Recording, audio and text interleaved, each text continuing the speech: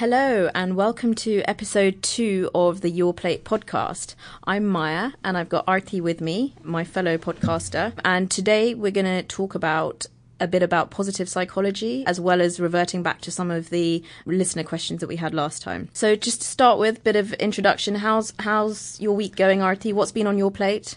Oh, what's been going on? It's been quite a tiring week. My husband's been travelling, so it's been quite full on. Little Siobhan, who's 2.5, is waking up quite a bit in the night. I'm sure we all experienced that with our 2-year-olds. And 5 a.m. wake up, so been pretty tired. How do you look after yourself then when you know you've got... What I try to do is try to go to bed early, but it doesn't happen that often. But I try to make a conscious effort just to try and go to bed like half an hour earlier if I can, just to get more sleep, because that's what I need, really. And what about your energy levels? How do you boost them? I do find that lack of sleep does affect my energy levels. So what I try to do is go for a walk if I can. So during the week, while the kids are at nursery, I will at lunchtime try and go for a 20-minute walk. It just gives me that extra energy, get some sunshine now that the sun's out. Nothing groundbreaking really, but just even that 20-minute walk for me, I think makes all the difference. Anything nutritionally you do? I just try and keep myself hydrated again. There's a good link between hydration and energy levels. And I feel like it's quite an easy thing. Just try and remember to drink more water. Yeah. Food-wise, I eat pretty well, being a nutritionist. I'm not saying that I'm an angel, but I eat pretty well anyway. Probably try and up my protein intake a bit, just to kind of feel more satisfied, just to keep the blood sugar levels steady. What might that be? I find bananas a really good energy boost, actually. Yeah. Okay. Really simple. So, how about you? How are things going with you, Maya? Yeah, good. Yeah, I think my sleep is pretty good, actually.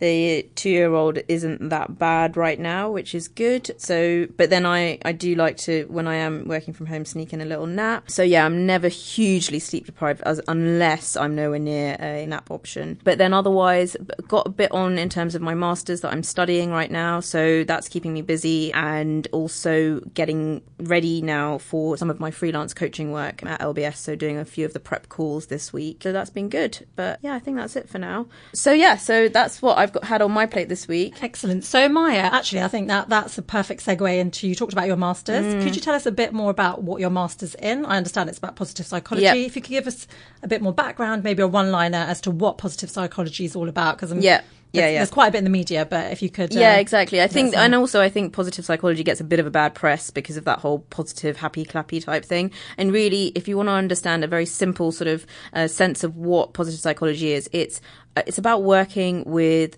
strengths rather than deficits, and it's about cultivating the various elements that help people to thrive and flourish in life.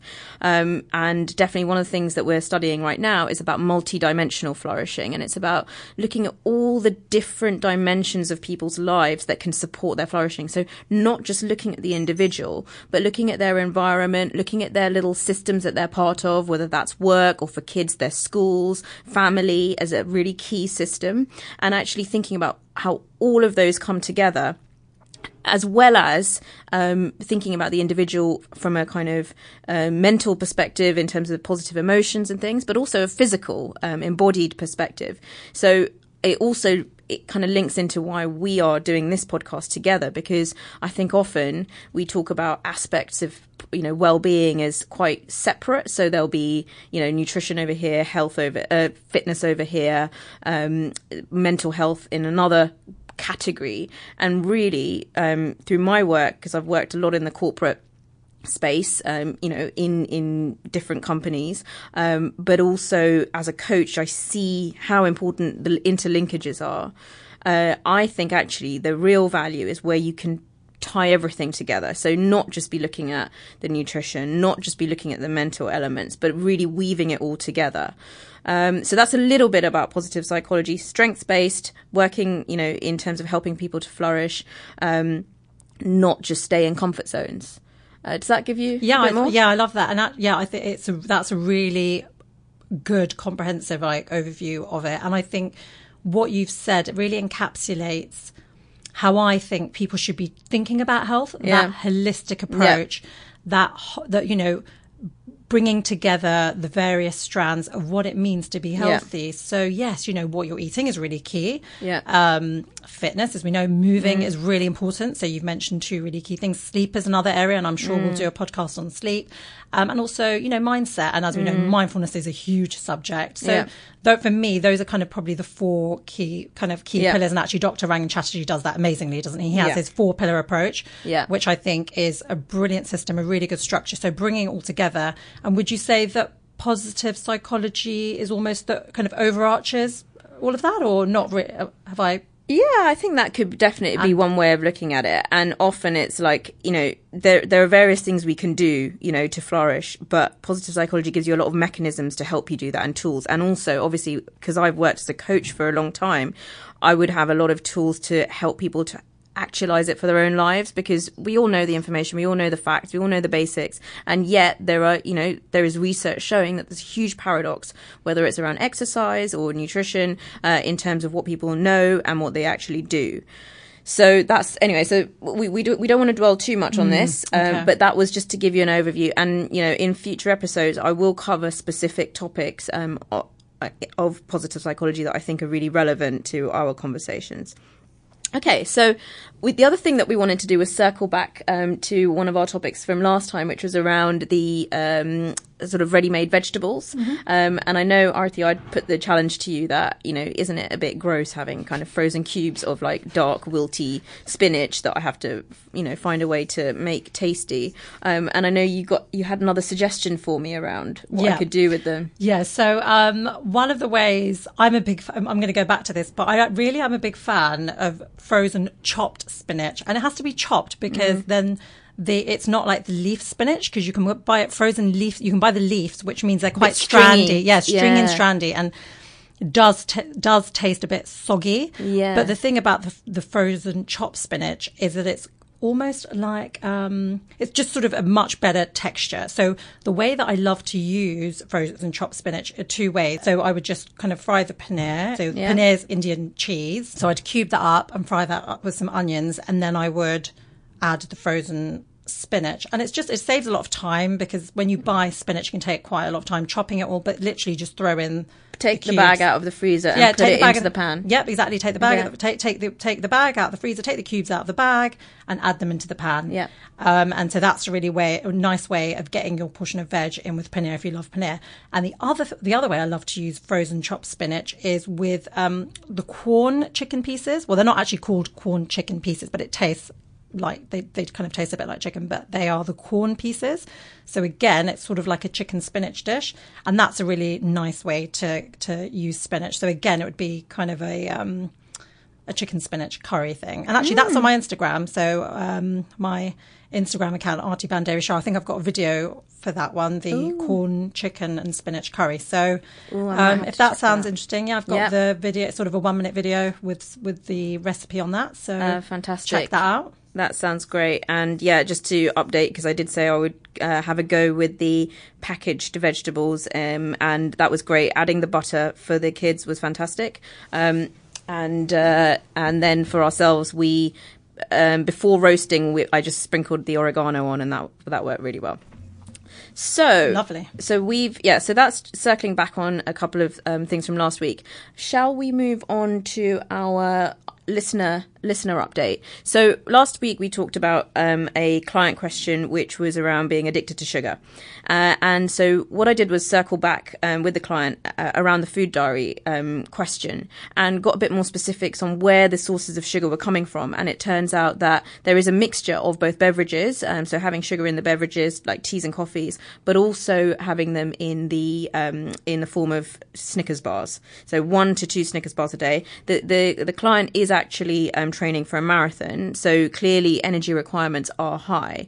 But we just kind of asked a few further questions around some possible alternatives.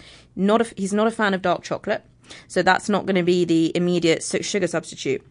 One thing he is willing to give a go is at the time when he would normally have his Snickers fix, to substitute that with a couple of bananas, some cashew nuts, some peanut butter, and a square or two of some chocolate. So an overall fairly substantial, with some sweetness to it, kind of snack, because he identified that one of the reasons he loves a Snickers bar is because it feels quite substantial with the nuts and things.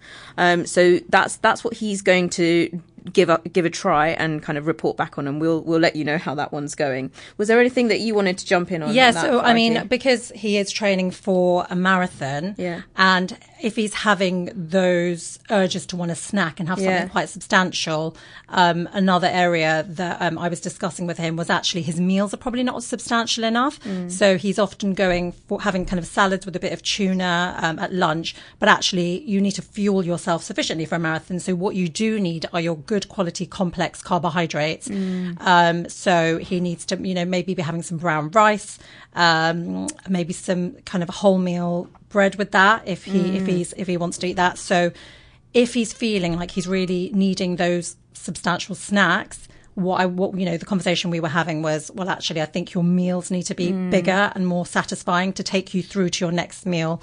And of course, have a snack. But if you're craving snacks, I think let's focus on having more substantial meals, especially if you're training for a marathon. Yeah. And I think that's what's really interesting about that. And he agreed with this, is that in the moment of needing that snack, that's not the time to be doing the work of reducing your addiction. The time to be doing the work around reducing your addiction is about 3 hours earlier, when you're perhaps having your lunch or you're preparing what your lunch is going to be. And then you have a chance of addressing that sugar craving that is then going to strike, 3 hours later.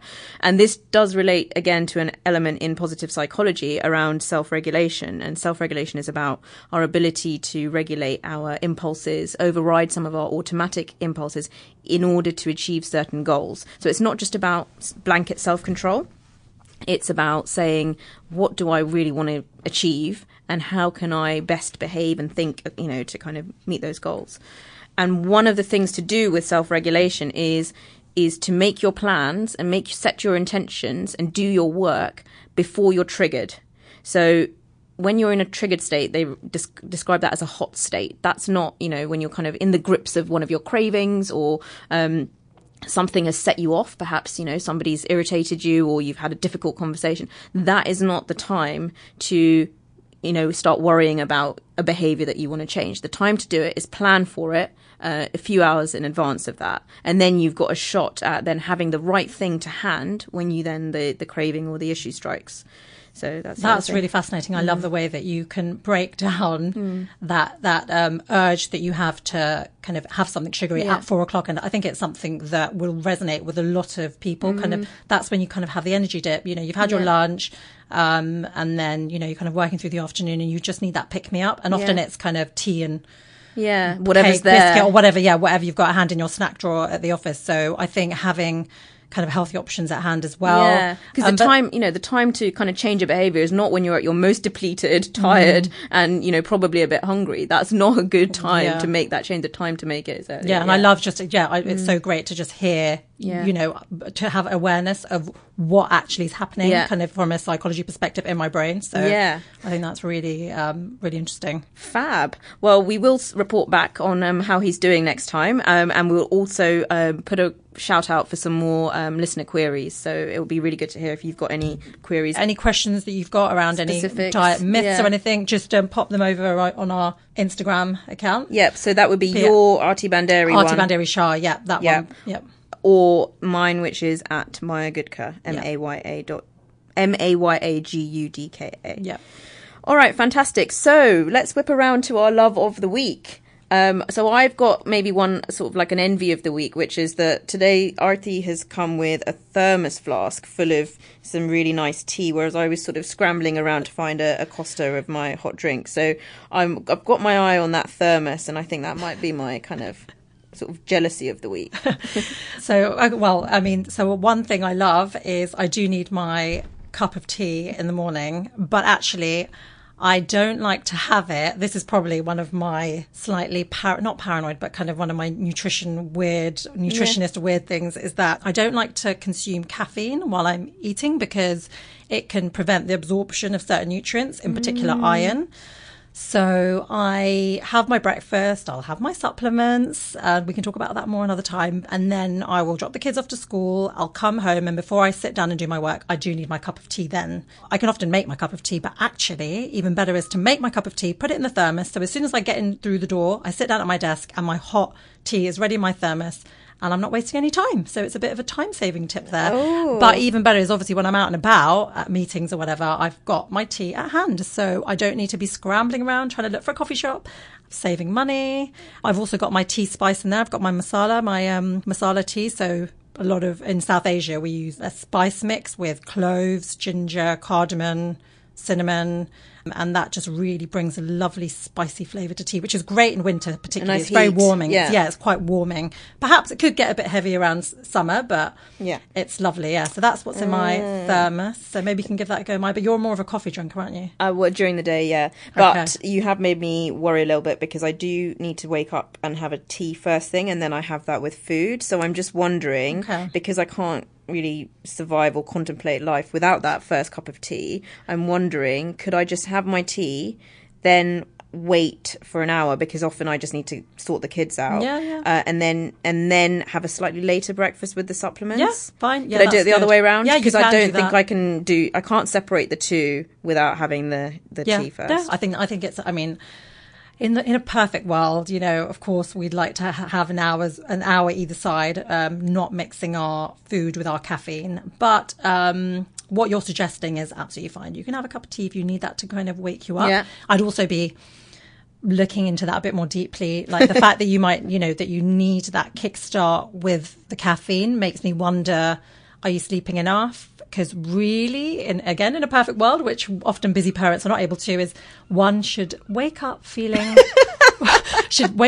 refreshed in the morning. But that's not going to be the case if you've gone to bed at 11, 12 and are woken up by a screaming toddler at 5 o'clock. So I do appreciate that. That's probably a bit difficult, but in a perfect world, one should be waking up feeling quite refreshed and not needing a caffeine boost to get you out of bed. But you know, it's okay. We're all on a journey.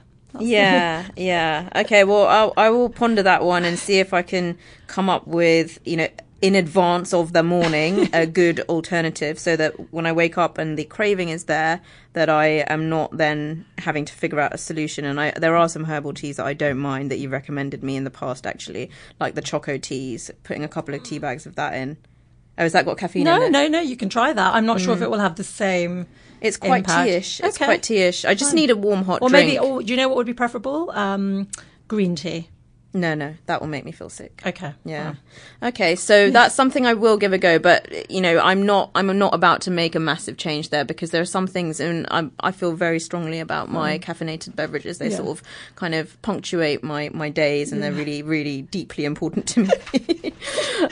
All right. Brilliant. So that's it. Have we done our loves of the week? Yep. I think we have. Yeah. Okay, fantastic. So that's all we've got time for this week, and we will join you next week with episode 3 of the Your Plate podcast.